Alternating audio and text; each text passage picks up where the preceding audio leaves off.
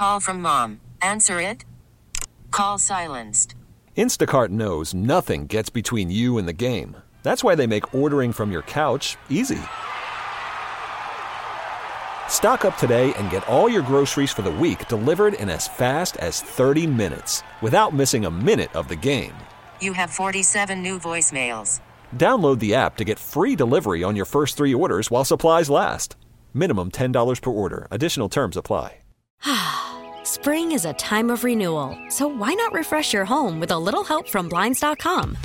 We make getting custom window treatments a minor project with major impact. Choose from premium blinds, shades, and shutters. We even have options for your patio, too.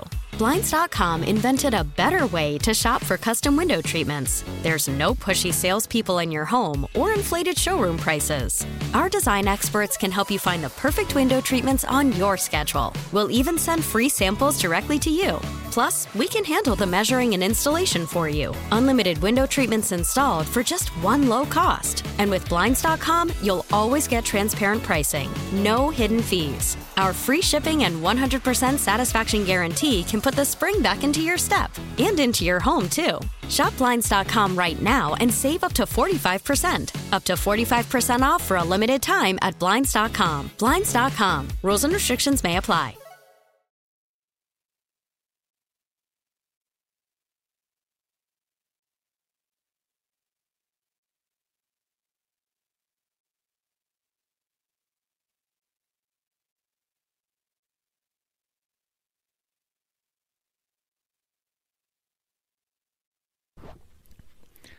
Sports Radio 94 WIP. I'm Tom Kelly. In for Big Daddy Graham. If you want to get in, 215-592-9494. Got open lines right now, so it would be a good time for you to join.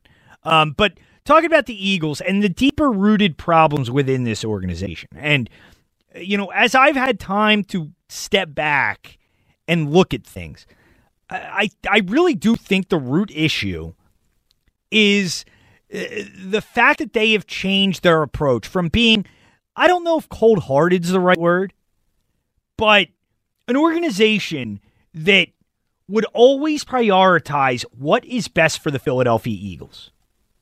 You know, that's always what they did during the Andy Reid, Joe Banner tenure, really up until 2011. 2011, you know, they got desperate.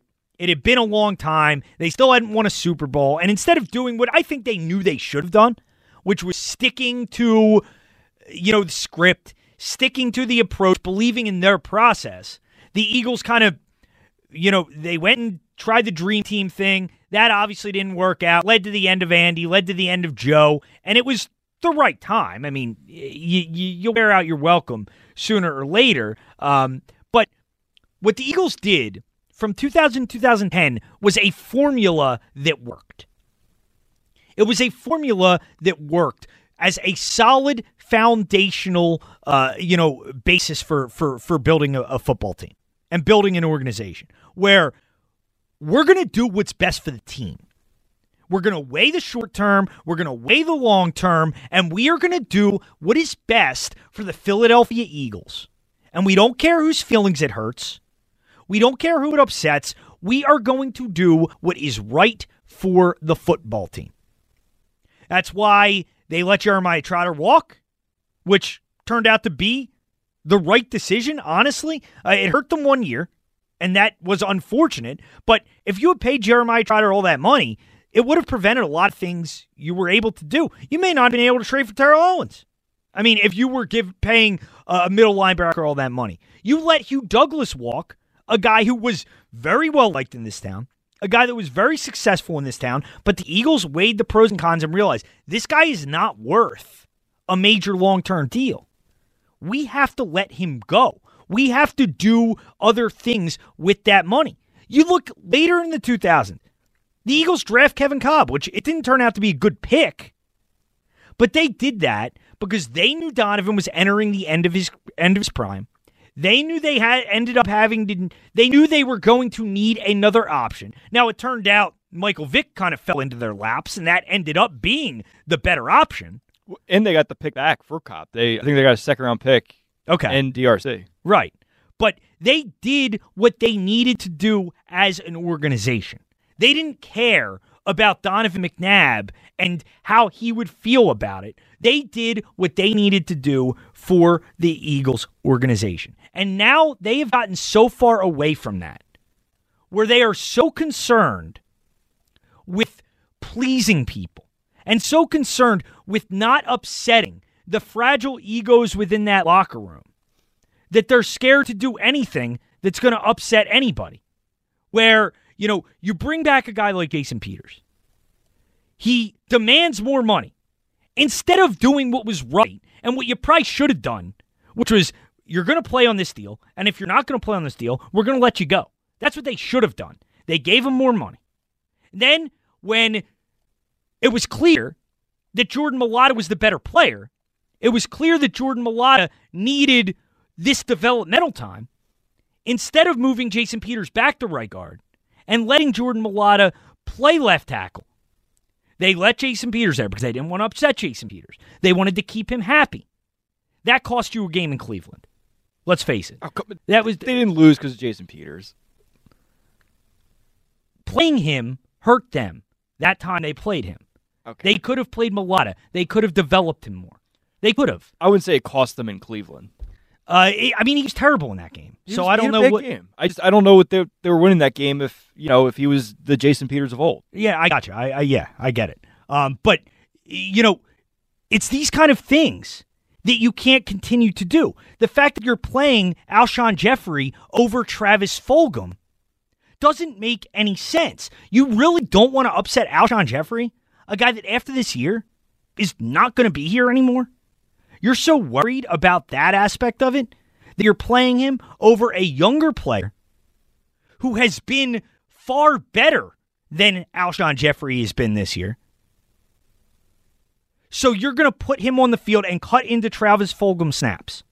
It doesn't make any sense. And the biggest example of this at this point, about the Eagles just being so concerned with the egos of their players, that they will not do what's necessary and they will not do what's best for the football team, is to continue to play this quarterback, because it's gotten to the point where you just can't do it anymore. You just can't do it. And I don't care whether you like Carson Wentz, whether you think he's good, whether you don't like him, whether you never liked him, whether you've just come around on realizing he's not very good this year, as I have. Nobody should disagree with the fact that there is no point in playing Carson Wentz anymore. There's literally no point in playing him. This season, for whatever it's worth, this season is finished. This season is over. And I know the Eagles can still technically could still technically win the division. They're not going to win the division. But, even if they did, who cares? Really, who cares? And what evidence do we have show you that Carson Wentz gives you the best chance to win right now? Because he doesn't. It's not getting better with him this year, okay? We have seen enough. The Eagles have tried the positive reinforcement approach of, we're going to encourage him. We're going to leave him out there. We're going to have his back. That has not worked. And if they were at all interested in doing what was best for the football team, not just in the short term, but in the long term, they would play Jalen Hurts and they would see what they have. Because when you look at Carson Wentz right now, it is stunning, the regression. He does not see the field. He is not accurate. When there are receivers open, he can't hit them, or he doesn't see them. He can't do anything right now. But the Eagles won't take him out because they're worried about hurting his feelings because of, the fact that apparently he was upset when they drafted Jalen Hurts. And when I look back, did I agree with the Jalen Hurts pick at the time? No, I didn't. And part of the reason was because I thought after the Nick Foles thing to bring in another guy like Jalen Hurts wouldn't be the best environment for the quarterback. And, I understand that perspective, and I had that perspective. But the way Carson Wentz has responded to that is so disappointing. You know, because the reports the other day that Carson Wentz was upset when the Eagles made the Jalen Hurts pick. Fine. That's totally fine. I have no problem with him being angry about the pick. He should have been angry about the pick. You know, you're starting quarterback, and they take a guy to replace you. You're well within your rights to be angry or replace him or have an insurance policy, whatever. You know, Carson Wentz probably looks at that, would like weapons, would like a receiver. That's fine. I have no problem with him being upset with pick. Donovan McNabb was upset when the Eagles drafted Kevin Cobb. He made it known, and I had no problem with it. That's fine. As a competitor, I understand you getting annoyed. I understand you getting frustrated.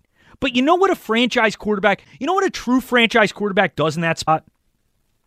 They go out and they play angry, and they prove to the organization why that was such a dreadful pick. That's what a real franchise quarterback does. They go out, they play at a high level, and they show that, yeah, you wasted a second-round pick on a guy that's never taken my job. You could have given this team somebody on offense or somebody on defense that could have helped us right now. Because you took a guy that is not going to play because I'm going to be so good, he's never going to get off the bench. But the way that this has seemingly destroyed any kind of confidence that Carson Wentz has makes me realize he is not a franchise quarterback. Because look at other quarterbacks. Green Bay has drafted Aaron Rodgers' replacement 3 times. Well, at least twice. They drafted Jordan Love this year, first-round pick. They've never drafted Aaron Rodgers a first-round wide receiver. For all that we talk about, the Eagles have never surrounded Carson Wentz. Green Bay has never drafted a wide receiver for Aaron Rodgers in the first round. Think about that. Ever. What does Aaron Rodgers do? How does Aaron Rodgers respond? He goes out and he says, you know what? Bleep you. I'm going to play better. I'm going to be dominant. And you know what? The guy you drafted, he's not going to play. That's what a real franchise quarterback does. That's what Donovan McNabb did when he was benched in 2008. He was mad about getting benched. So he came out and he said, you know what? Kevin Cobb, okay, he came in the Baltimore game. He's not coming in again. And he never did come in again for Donovan based off performance. That year or the following year. But the way Carson Wentz has been just shattered by this. Because I guess this plays a role in it. It's honestly somewhat pathetic. It really is. And, you know, I'm just tired of the excuses. And Doug Peterson spoke about this during his Zoom media conference on Tuesday. And I want to play a few pieces of sound for you here. Here is Doug on why there was not more of a quarterback rotation during the game on Monday night. We'll get that in a minute for you. But here's that sound. Well, as you guys watched the game, of course, as we were, living it out real time, one of the things for us to, I guess, to use any of our personnel, and in this case, we're talking about Jalen and Carson. For me, it's about getting in a rhythm, getting into the flow of the game, getting in a consistent flow where, we're positive on first down, which that particular sequence, I believe the first and 10 was right before the second quarter. It was, then it became a second down play, 2nd and 10 actually went with Jalen. We had a false start, went to 2nd and 15. We threw a pass to Alshon that was, a short route. Wasn't supposed to be a little bit deeper. Went a little bit short. It was complete. Now we're 3rd and 8, I believe, and went back to Carson on 3rd down. And it's just that's kind of how the whole first quarter and a half went for us. Just no rhythm. And so for me, it's would I like to get into a flow and use Jalen, in a couple of situations? I think it's feasible. I think it's possible. It's been productive for us. But our first and second down production has to be better. Yeah, and that's Doug talking about Jalen Hurts and why he wasn't playing more, which doesn't really make sense. But here is Doug, a little more about him talking about the offense and why they need to get into a little more of a better flow to use Jalen Hurts. Well, it happened to me back in 1999. And so I have firsthand experience of that. And my philosophy is we do whatever it takes to spark the offense. You do whatever it takes to win a football game, be successful. And look, I mean, I know people may think it's different and you can't get a guy into a rhythm or whatever, but when you struggle as an offense, you're looking for ways to create some plays, and the struggles we had last night weren't from the quarterback position. It was a bunch of mistakes from all positions that caused us to not be as successful. But as far as the rotation goes, you'd like to be in a little more of a rhythm. If it were Jalen in there, maybe he goes a couple plays in a row, and obviously if Carson's in there, he takes the bulk of the action. So they're both professionals. They understand and expect nothing less.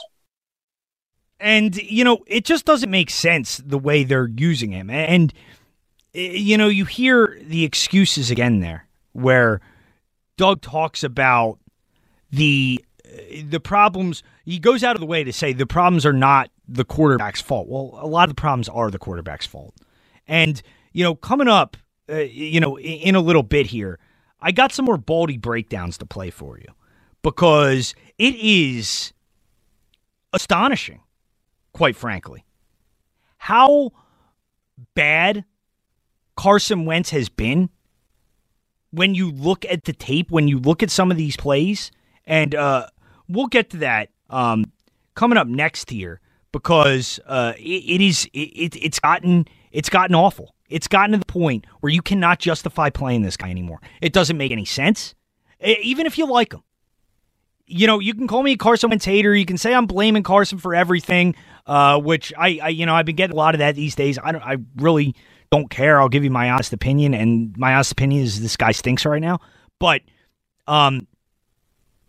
there is no reason to continue to play Carson Wentz and not see what you have in a guy you spent a second-round pick on unless you're just so worried about hurting his feelings. And unfortunately, that's exactly why the Eagles are playing him and exactly what they prioritize right now is pleasing Carson Wentz instead of doing what's best for the football team. 215-592-9494. Let's go to Mike in South Philly. What's up, Mike? How's it going, Tom? Good, man. What's happening? Well, here's the thing, though. If they're worried about hurting his feelings, then why did they draft Jalen Hurts in the first place? Mike, I'm starting to think that they were just so dumb that they didn't see this as a big deal. I know that's hard to believe, and if you had told me back in April that was the case, that they were so naive they wouldn't think it was a big deal, I'd say you're crazy. But seeing the way they've acted since then, I honestly just think they really believed in this quarterback factory idea, and they really wanted to bring in another quarterback, and they want to keep developing quarterbacks. I honestly think that they were so naive that they didn't think it would be that big of a deal to Carson. They didn't think it would be that big of a deal within the city, which is insane.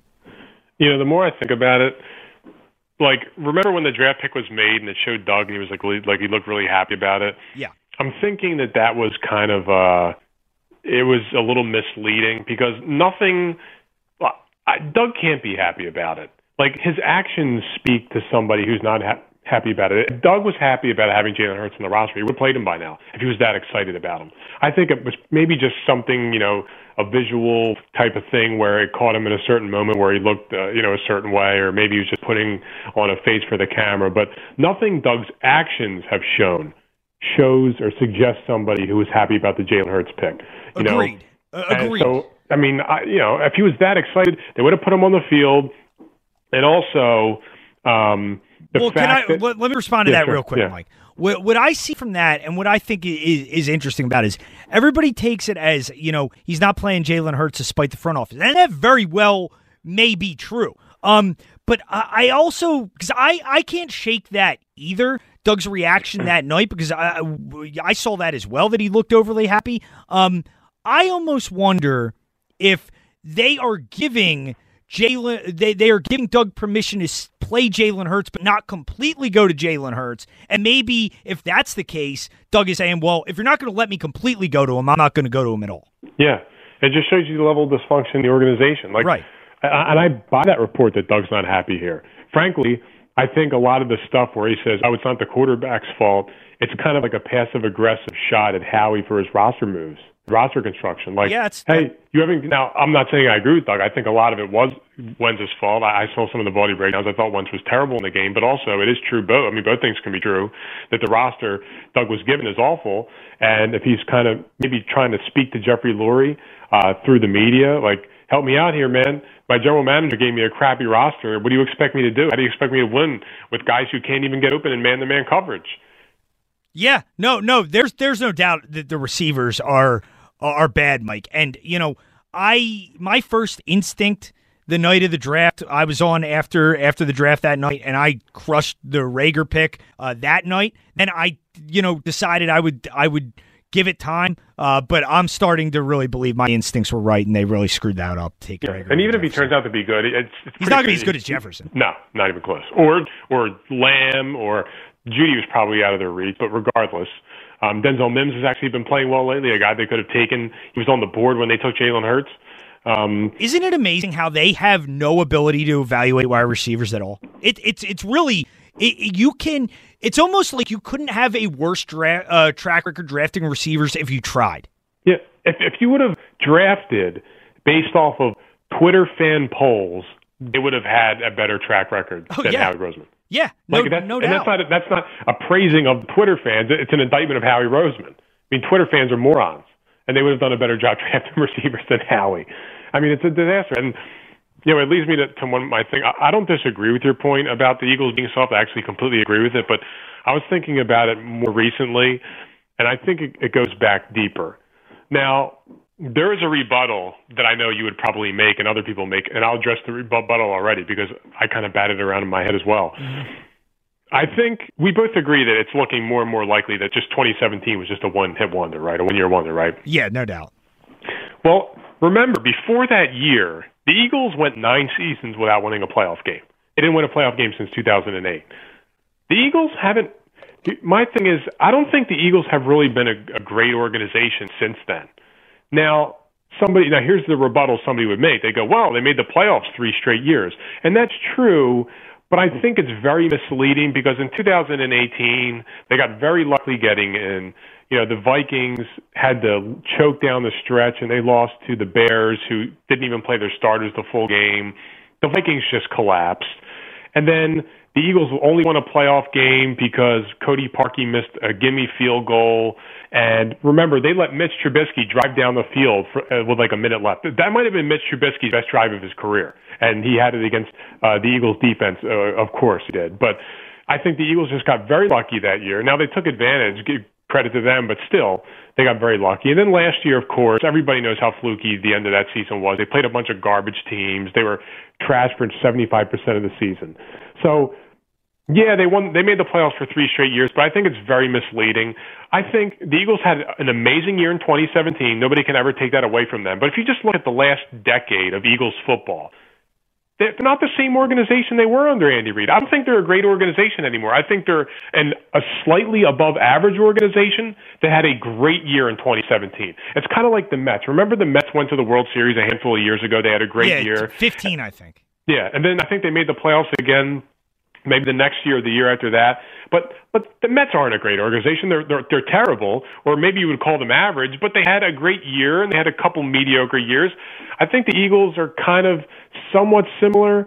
And look, just since the 2008, I think that was the last year where this organization, the days where they were a great organization, kind of ended. If you look at what they've done since then, I mean, it's been Michael Vick and Kevin Cobb and the only issue I would take with that, Mike, I think 2009 and 2010 they were pretty well run as well. Like making a shrewd move, like bringing in Michael Vick, I think was a really good move. I think they were pretty well run up through 2010. So that's the only issue I'd take. Yeah, I mean, that's fair. I just used 2008 because that was the last year before 2017 that actually won a playoff game. Right. And Andy Reid was known for going to NFC Championship games, and that was the last one they went under Andy Reid before he ended up leaving. But I mean, just look at the last decade. I mean, if you want to bring it to 2010, fine. Just go to 2011 on. Right. What do they really have other than 2017? Right. This isn't, they're not the Seahawks. They're not the Packers. I mean, they're not a team like where they were under Andy Reid where they're going to the playoffs every year. I mean, they haven't won back-to-back division. Nobody's won a back-to-back division since 2004. No, Mike, and by win-loss record, I mean, after 2017, their next two best years were both chip coach teams in 13 and 14. 14, they didn't make the playoffs, but they were 10-6, which was better than the 9-7 records, obviously, they had the last 2 years. Yeah, and you want to know coincidence? You thought 2010, the year, you know what happened that year? They lost the Joe Webb game. No, but that was the year Howie Roseman took over as general manager. Yeah, well, that's true. So if you want to go back and say, ever since Howie Roseman gained like the power leverage over Joe Banner and everybody else in the organization, that's when things started to go downhill. But I wouldn't say that. I wouldn't say that completely because Banner was still the guy who was behind Dream Team, so he still had a lot of say in 2011 at least. Yeah, that is true. I think it was kind of his last hurrah because, remember, people used to get on him for being cheap, and he's probably like, you know what, I can spend, I'll show you. Right. And then he kind of went out of character. But, I mean, basically the point of all this is that the Eagles need to get back to being a great organization. And I think your point is very well put that they're too soft, but I think there's just so many factors that they haven't been a consistently stable organization for like a decade now. And what they need to do is they need to clean house. They need to hire a general manager who knows what he's doing, and they need to hire a coach who doesn't meddle and get into conflicts with the general manager. Start by building a stable organization first. Yeah. And then when you don't have meddling and you don't have backstabbing, then you can get the ground running. But it's hard to be consistently successful when you have people trying to backstab each other and get in each other's business. There's no doubt about that, Mike, and I appreciate it. Take care. Thanks. Yeah, no, and that is a knock on Howie, is that he does get into these front office odd dynamics when there are threats to his power, and that predates Chip. I mean, that does. Just look at the broadcast Monday night. It's pretty clear. Howie and Lou Riddick are not guys who are exchanging Christmas cards. These guys are not two guys that like each other. And apparently, in 2011, 2012, they were kind of, I think similarly ranked people within the organization. And Howie has had these issues with other people who are threats to his power. Now, obviously, nobody's really been a threat to Howie's power over the past few years. But yeah, I think that's why I think you are either going to trust Howie or you're not. And if you're not, you got to get rid of him completely, because bringing in somebody else to do the football evaluations and keeping Howie around on the business side, just not going to work. Because what we know about Howie is he enjoys the football part of it. He enjoys the talent evaluation part of it. And even if the plan would be for him not to be involved in that, I think that's something that he would ultimately like to involve himself in. 215-592-9494. I see Richard on Twitter here, and he comes back with all the typical things. You think all the problems are Carson Wentz? Receivers can't get open. Offensive line's terrible. Runners can't run. Oh, Carson is such a victim. Carson is such a victim of all these other circumstances. Well, when we get back, we'll talk to Lou, and then we'll play some of Baldy's breakdowns, because Brian Baldinger knows football. Like, you don't trust me? Fine. Fine. You don't trust my football opinion? You're I mean, you're fine to do that. If you're one of these guys who feels you have to have played the game, I never played above the high school level. But I think Brian Baldinger knows what he's talking Undisputed football guy. Right.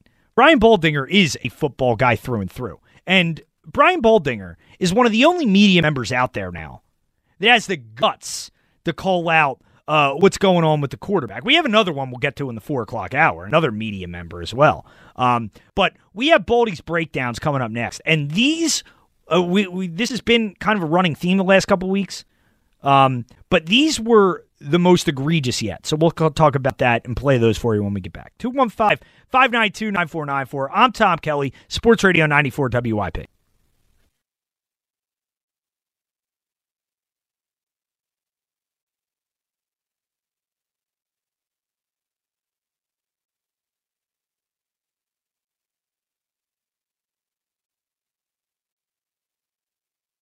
Sports Radio 94 WIP. I'm Tom Kelly. You can find me on Twitter at TommyKelly44. We got a funny tweet from Brian here. Brian tweets, Walt, if you haven't been assassinated yet, please weigh in. So, yeah, Walt, if you're out there, we just want to make sure you're okay. We don't need to get into any controversial subject matter. We don't need to get, into anything that's going to get you into any kind of trouble here. We don't need to get into Eagles training staff conspiracies, anything like that. We just want to know you're okay. So if Walt is out there, if you're a real listener to the show, if you know the whole Walt storyline. What was this, Mike? Like 2 months ago? Maybe it's more recent than that. With Walt, the caller who had the Eagles training staff conspiracy theory that he was very worried about his own safety, discussing this. Yeah, it was October 20th. October 20th. Okay, so about 6 weeks ago. Yeah. So if you if you get the Walt inside joke, then you're really a true listener to the show, and I appreciate that, Brian. Thank you. It's an outside joke. It was on. It was on right, the radio. But an inside joke for people like I don't know how many regular listeners we have because overnight show weird hours. Fair enough. But we got our regular callers. We got Mike in South Philly, John in Allentown. I apologize. Matt and Hamilton. I'm sorry, yeah, Matt. Yeah, Matt's our guy. But we got Fishpot Ryan. We got our crew. But yeah, we do appreciate everybody who is a regular listener to the show. 215-592-9494. We'll get to these Baldy breakdowns in a second here. First, let's talk to Lou in Sacramento. What's up, Lou? Hey, Tom. How's it going? Good. How you doing, man? Good. Yeah. Just wow, what a season. I'm starting to think and come around that Doug might want to be fired. And it might be just because of the roster construction. I think Lurie's meddling a ton. I think he really regrets letting go of Dawkins before. He's trying to appease his Super Bowl players. But, so many changes have to happen. Roseman's got to go.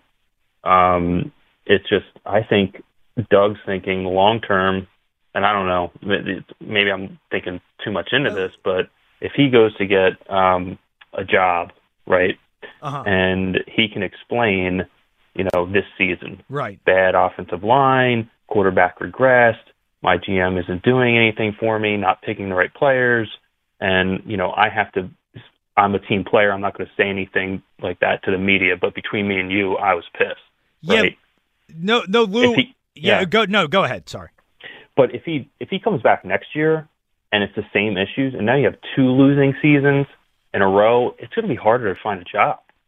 Yeah, it's a good point, Lou. And it's not a bad thing. Like normally, I'd look at this kind of thing, coach wanting to get fired, and I'd think, oh, that's a stupid conspiracy theory. But I mean, I don't think Doug necessarily wants to get fired, but I agree that I don't think he'd be terribly upset if he did, because you look at the landscape of the NFL this offseason, there are going to be some good jobs available. Like you look, and really, especially for an offensive coach, what an offensive coach is probably looking for more than anything in a job is a franchise quarterback.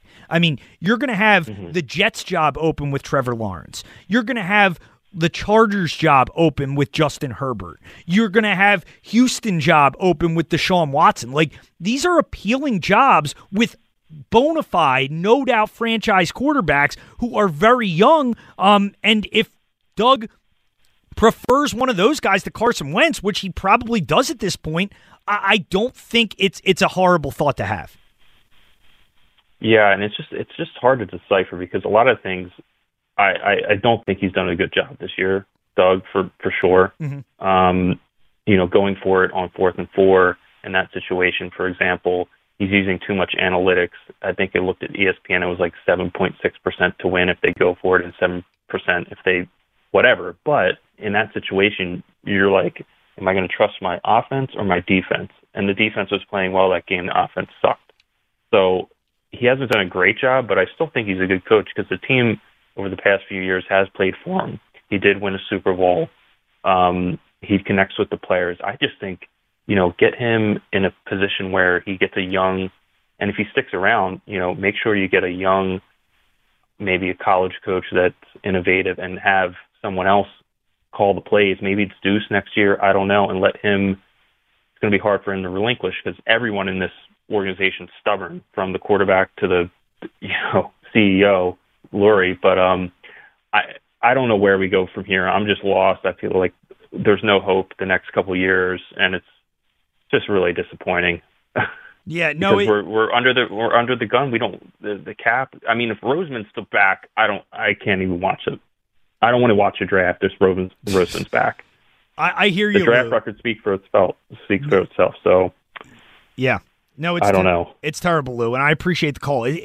And I do think this last draft, as much as Jeffrey Lurie likes Howie, this last draft may have sealed Howie's fate. Like this one was potentially really bad. And not even just the Hurts pick. I mean, the Hurts pick is looking obviously, not good, especially if you're not even willing to play him in these conditions when your quarterback is regressed to this point. But, we've talked so much about the Hurts pick that it's really overshadowed this Jalen Reagor thing.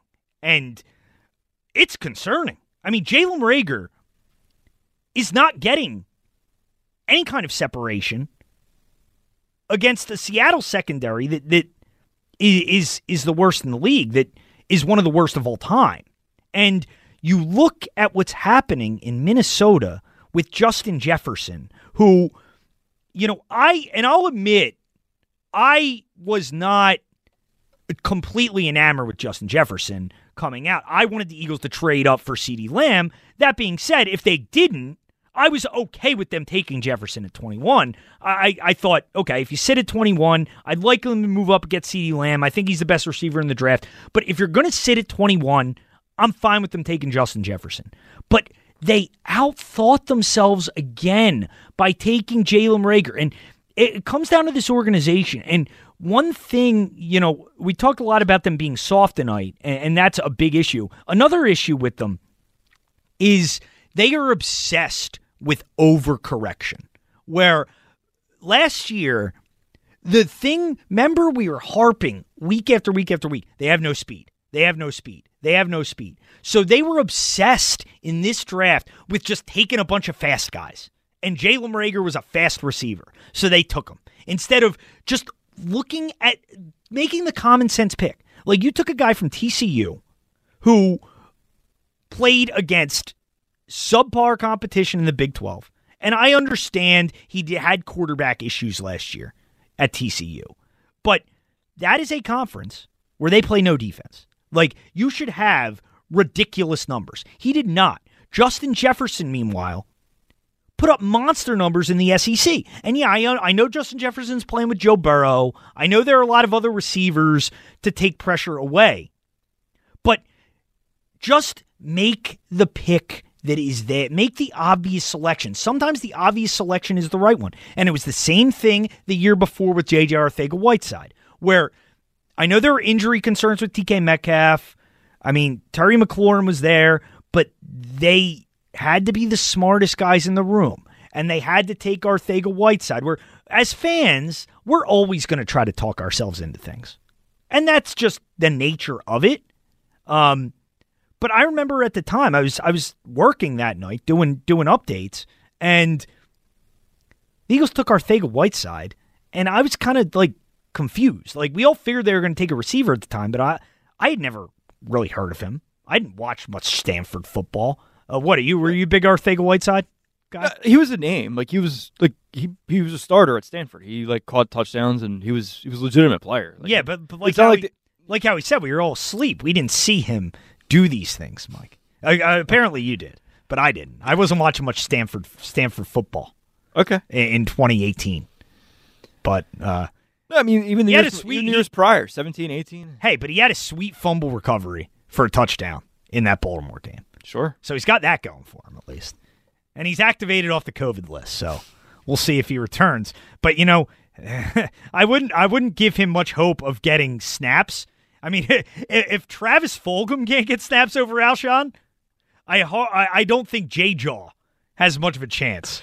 What a horrible nickname, by the way, J-Jaw. Did you hear, I know, like, if you had your TV muted and were listening to Merrill and Mike, when Metcalf had a drop, Merrill slipped in and said Whiteside would have had that one. Merrill, I will say, Merrill has been great this year. In the last couple weeks. This month. Like, when the Eagles are bad, Merrill is at his best. He really is. He was great in the Cleveland game. When Wentz took the sack and he went ballistic, that was great. And how many times did he say they could have had DK Metcalf? That was great. So Merrill is having a hell of a season. I'll say that, no doubt about it. But he always is because he's the best, Merrill Reese. 215-592-9494. If you want to get in, we'll get to the Baldy breakdowns when we get back because I gotta play these for you, and we'll also hear from another NFL insider who, puts the responsibility for this squarely on Carson Wentz. So we'll get to that when we return. I'm Tom Kelly, Sports Radio 94 WIP.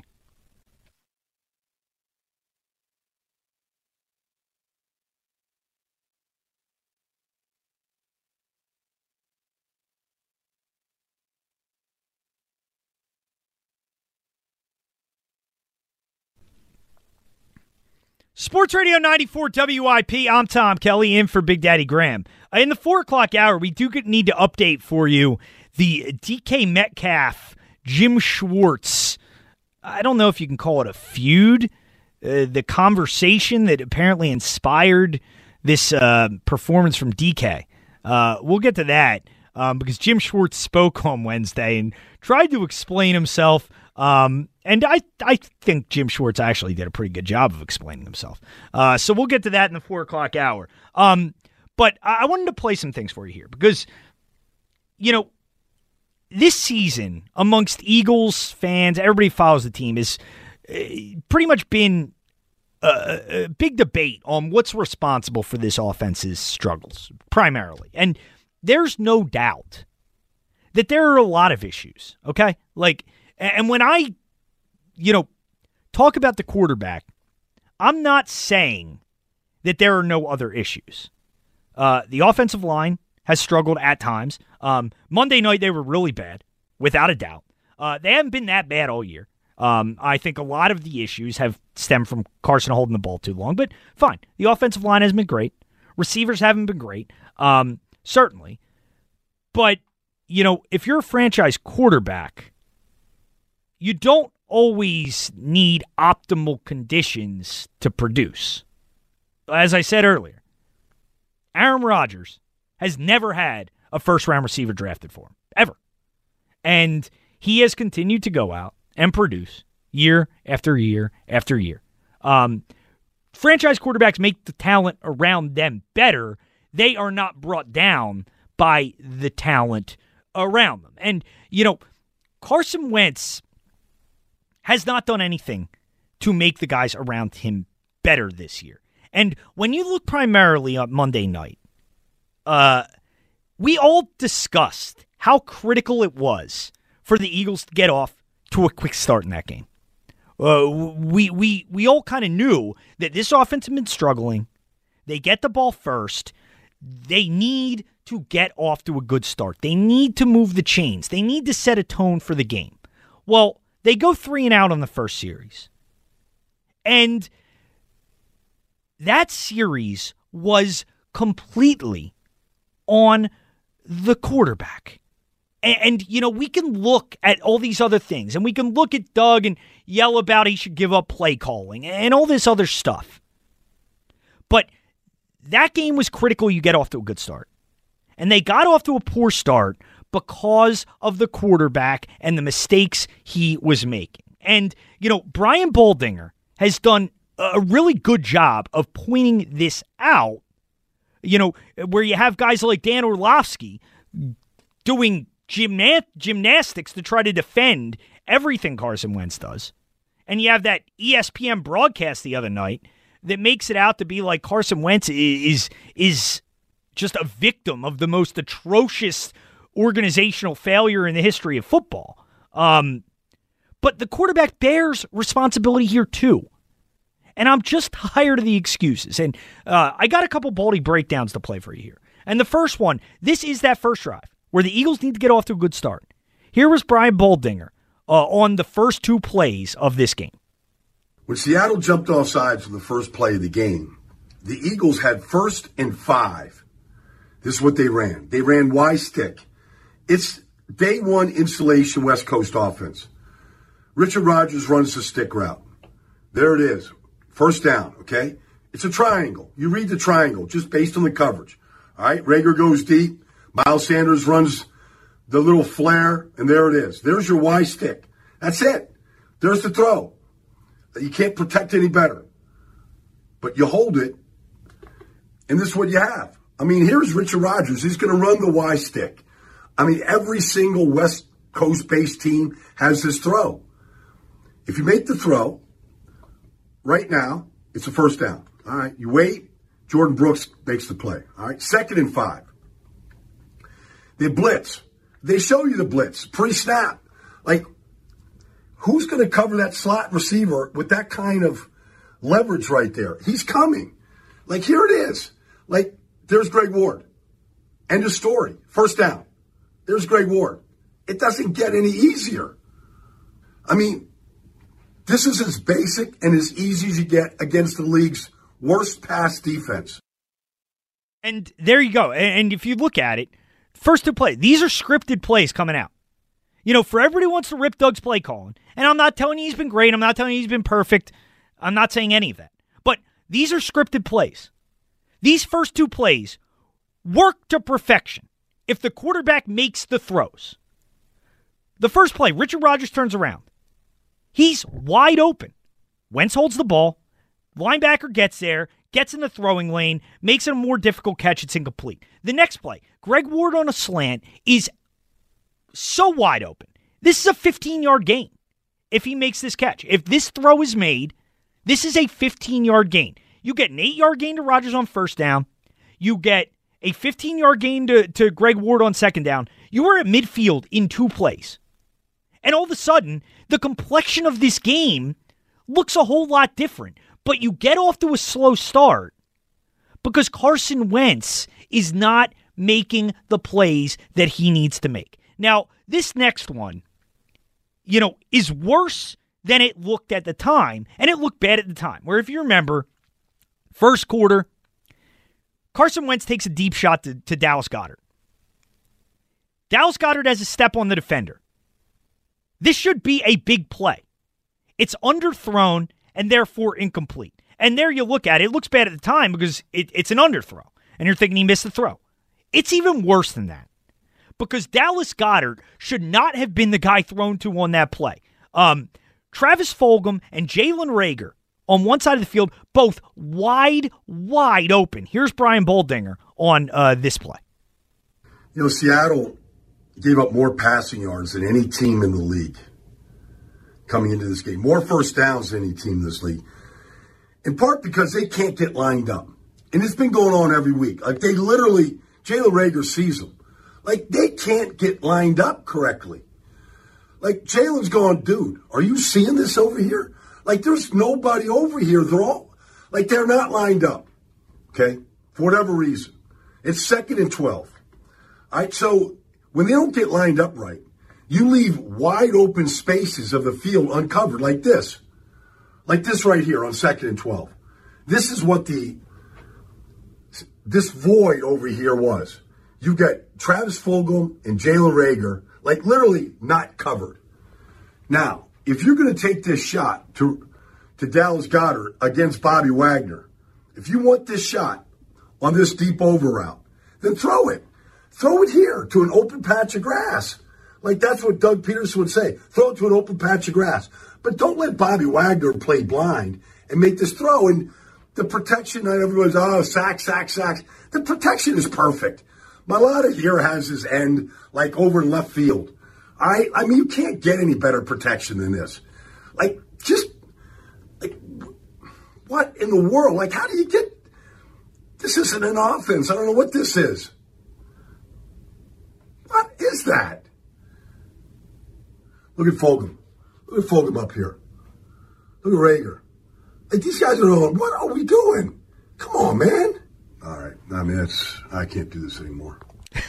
It's true. It's that bad. Like, you watch, Mike, you just watch that. How bad is that play? How wide open are Fulgham and Reagor on that play? It's awful. He just misses it. Like Baldy says, this is Jalen Reagor playing in his 5th, 6th NFL game. Pre-snap, Jalen Reagor is raising his hand to Carson Wentz like, dude, look at this. We are going to be wide open on this play. Like, look over. Are you seeing this? Yeah. Like, Reagor is doing this pre-snap. Reagor is reading the defense. Pre-snap. Better than Carson Wentz is reading the defense. And yeah, Goddard had to step on the defender. If you're going to throw that ball, you got to hit it. Because Fulgham, especially on the play, is so wide open. You see Fulgham, after that is incomplete. Fulgham puts his hands on his helmet. Like, he doesn't understand why he didn't get the ball. And it's got to be so frustrating for these guys. It does. And it's got to be frustrating for Doug. And that's why when people bring up the idea of would Doug be horribly upset if he got fired, I don't think he would.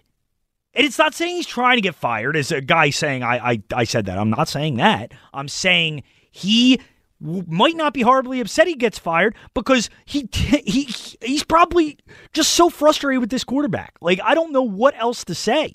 Like, and if you watch these breakdowns, and one I didn't even play, where Greg Ward is running an out route on a 3rd and 5, he is as wide. There's nobody anywhere near him. Wentz is looking right at him in a completely clean pocket, and for some reason doesn't throw it, turns and throws across his body to Miles Sanders for 2 yards. It's like, I mean, people can yell about Doug's play calling and all this other stuff with Doug. Fine. I don't know what you call for a quarterback that can't read a defense. I don't know what you call. The Greg Ward one you just described, it was like he hit the wrong button. It's astonishing. Right. Like, Ward is what the play works exactly how it's designed to work. And Wentz is looking right at Ward. And for some reason throws across his body to Miles Sanders. It just, I don't get it. I don't get what's going on here. I think the one thing that, is becoming a theme here is because people have said, like Brett Favre said, Doug Peterson is going to keep the offense simple. And he thought Foles was better, which, whatever. I'm not saying that, but he's right. Doug Peterson is keeping the offense simple. Like, these are simple concepts. Like, it's basic West Coast offense stuff that plays is just missing. And then, there's the other thing. Wentz can make 2+2 hard. Like, that's what we're seeing, it looks like. Yeah, it is. I mean, he is making this so much more difficult for himself than it has to be. And you can point to all the other stuff you want. And yeah, everything's not perfect on this offense. But when you have a quarterback who cannot do the easy things and cannot make the simplest of reads, there's nothing the coach can do about that. There's nothing he can do. There's nothing he can call. You want Deuce calling plays? You want Press Taylor calling plays? I mean, nobody wants Press Taylor calling plays. But Marty, whoever you want calling plays, they're going to have the same issues. Because the quarterback can't read a defense. And if he can't read a defense, and he can't get the ball out behind an offensive line that's not very good, you're going to continue to have issues when even when the plays work, they're still not being hit. It's a massive problem. 215-592-9494, 215-592-9494 if you want to get in. I see Matt in Hamilton there. We'll talk to Matt when we get back. I'm Tom Kelly, Sports Radio 94 WIP.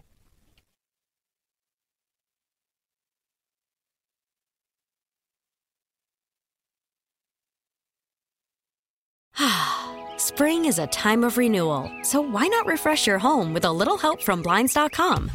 We make getting custom window treatments a minor project with major impact. Choose from premium blinds, shades, and shutters. We even have options for your patio, too. Blinds.com invented a better way to shop for custom window treatments. There's no pushy salespeople in your home or inflated showroom prices. Our design experts can help you find the perfect window treatments on your schedule. We'll even send free samples directly to you. Plus, we can handle the measuring and installation for you. Unlimited window treatments installed for just one low cost. And with Blinds.com, you'll always get transparent pricing. No hidden fees. Our free shipping and 100% satisfaction guarantee can put the spring back into your step and into your home, too. Shop Blinds.com right now and save up to 45%. Up to 45% off for a limited time at Blinds.com. Blinds.com. Rules and restrictions may apply. This episode is brought to you by Progressive Insurance. Whether you love true crime or comedy, celebrity interviews or news, you call the shots on what's in your podcast queue. And guess what? Now you can call them on your auto insurance, too, with the Name Your Price tool from Progressive.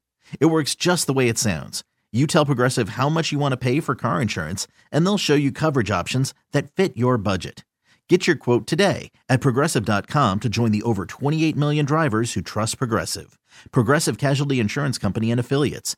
Price and coverage match limited by state law.